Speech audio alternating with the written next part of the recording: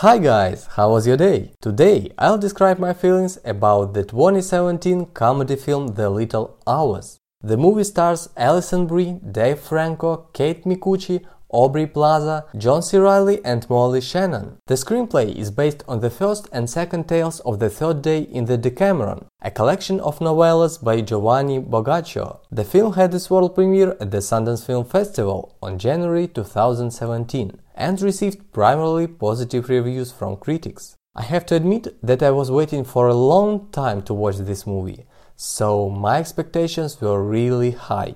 The Little Hours tells us the story of the medieval nuns who lead a simple life in their convent. Their days are spent chafing at monastic routine, spying on one another, and berating the estate's day laborer. After a particularly vicious insult session that drives the pleasant away, Father Tommaso brings on newly hired hand Maceta, a versatile young servant forced into hiding by his angry lord. Introduced to the sisters as the deaf-mute to discourage temptation, Maceta struggles to maintain his cover.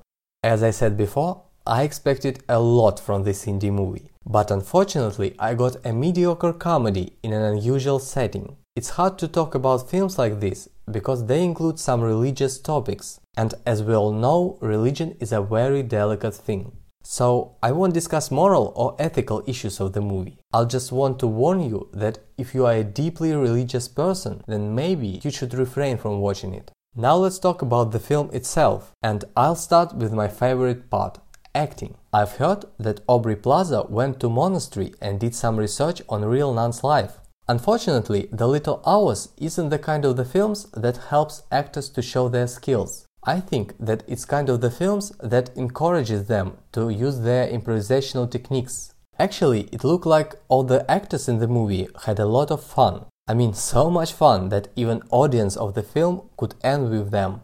And it's sad when in a movie actors have more fun than viewers. The cinematography in the film was fine. At least it didn't distract me from the movie itself. There wasn't much props in the film, which is also a good thing, because the film looks nice even with a relatively low budget. In my opinion, the most important element of the films like this is jokes. And I hoped that this movie would be hilarious. Yeah, I smiled a few times and even laughed once closer to the end, but it's hardly the definition of fun. All in all, The Little Hours turned out to be entertaining one-time watch movie. And don't forget, the key to happiness is low expectations.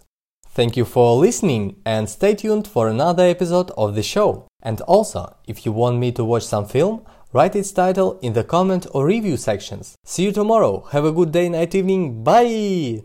Bling bling bitch, do my own thing bitch. Fuck a wedding, bring that ding-a-ling was just a fling bitch. Bling bling bitch, do my own thing bitch. Fuck a wedding.